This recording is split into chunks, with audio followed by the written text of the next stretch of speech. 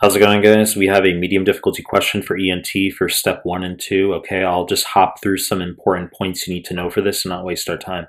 Before we get started, please subscribe to my channel. I really appreciate it. Give the video a like. I really appreciate it. Find me on Instagram at melman_medical, MEHLMAN_medical. Links down below. Find me on Telegram. The links to the Telegram group and channel are down below. Now start the clip. So 28-year-old man, 5-year history, progressively worsening renal function. He has a 1-year history of decreased ability to hear in his left ear. The Rene or Rhine test shows air conduction greater than bone conduction in the left ear. The Weber test or Weber test shows lateralization to the contralateral ear, to the right ear. Question: what's the most likely explanation for these findings?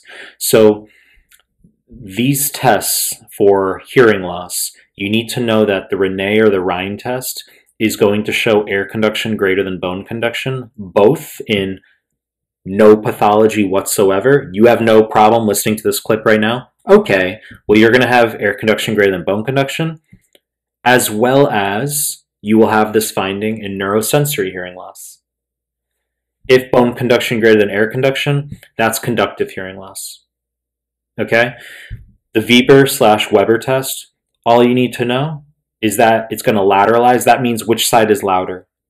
It's going to lateralize to the contralateral ear in neurosensory hearing loss, and it's going to go to the ipsilateral ear in conductive hearing loss. So in this patient, he clearly can't hear out of his left ear. So we have the air conduction greater than bone conduction. We say, well, he clearly isn't normal. That sounds like neurosensory so far.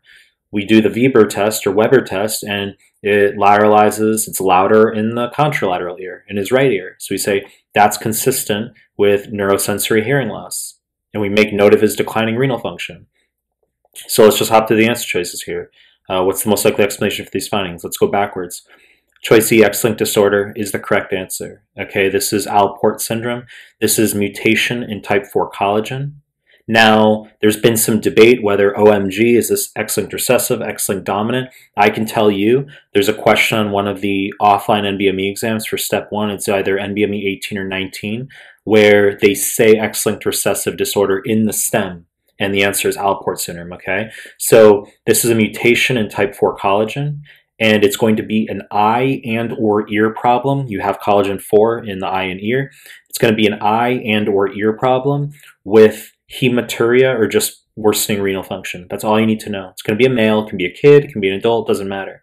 Don't confuse Alport syndrome with Goodpasture syndrome, which is choice A, wrong fucking answer, which is antibodies against type 4 collagen, or GBM, glomerular basement membrane. So Goodpasture syndrome is going to be a male, 20s to 40s, with hemoptysis hematuria. 234, 234. The Goodpasture is marching in the field. 234. Type 2 hypersensitivity against the alpha-3 chains of type 4 collagen. Don't confuse this with mutation in type 4 collagen, which is Alport syndrome, as I just fucking said. Choice B, cholesteatoma, fancy diagnosis, pretty much non-existent yieldness. I think I've seen this once on one of the neuroforms for 2CK for the Clinical Master Series. You just need to know this is a squamous cell proliferation within the middle ear usually. It can be idiopathic familial. It can also be precipitated by chronic infections. Wrong fucking answer. Choice D, serous otitis media. I'll come back to NF2 in a second. Choice D, serous otitis media, aka otitis media with effusion. You need to know is benign and you don't treat it. This is going to be a stem on family medicine where they tell you that a kid had either 1 or 2 recent ear infections, was treated successfully, and now comes in for a follow-up, and there is fluid visualized behind the tympanic membrane.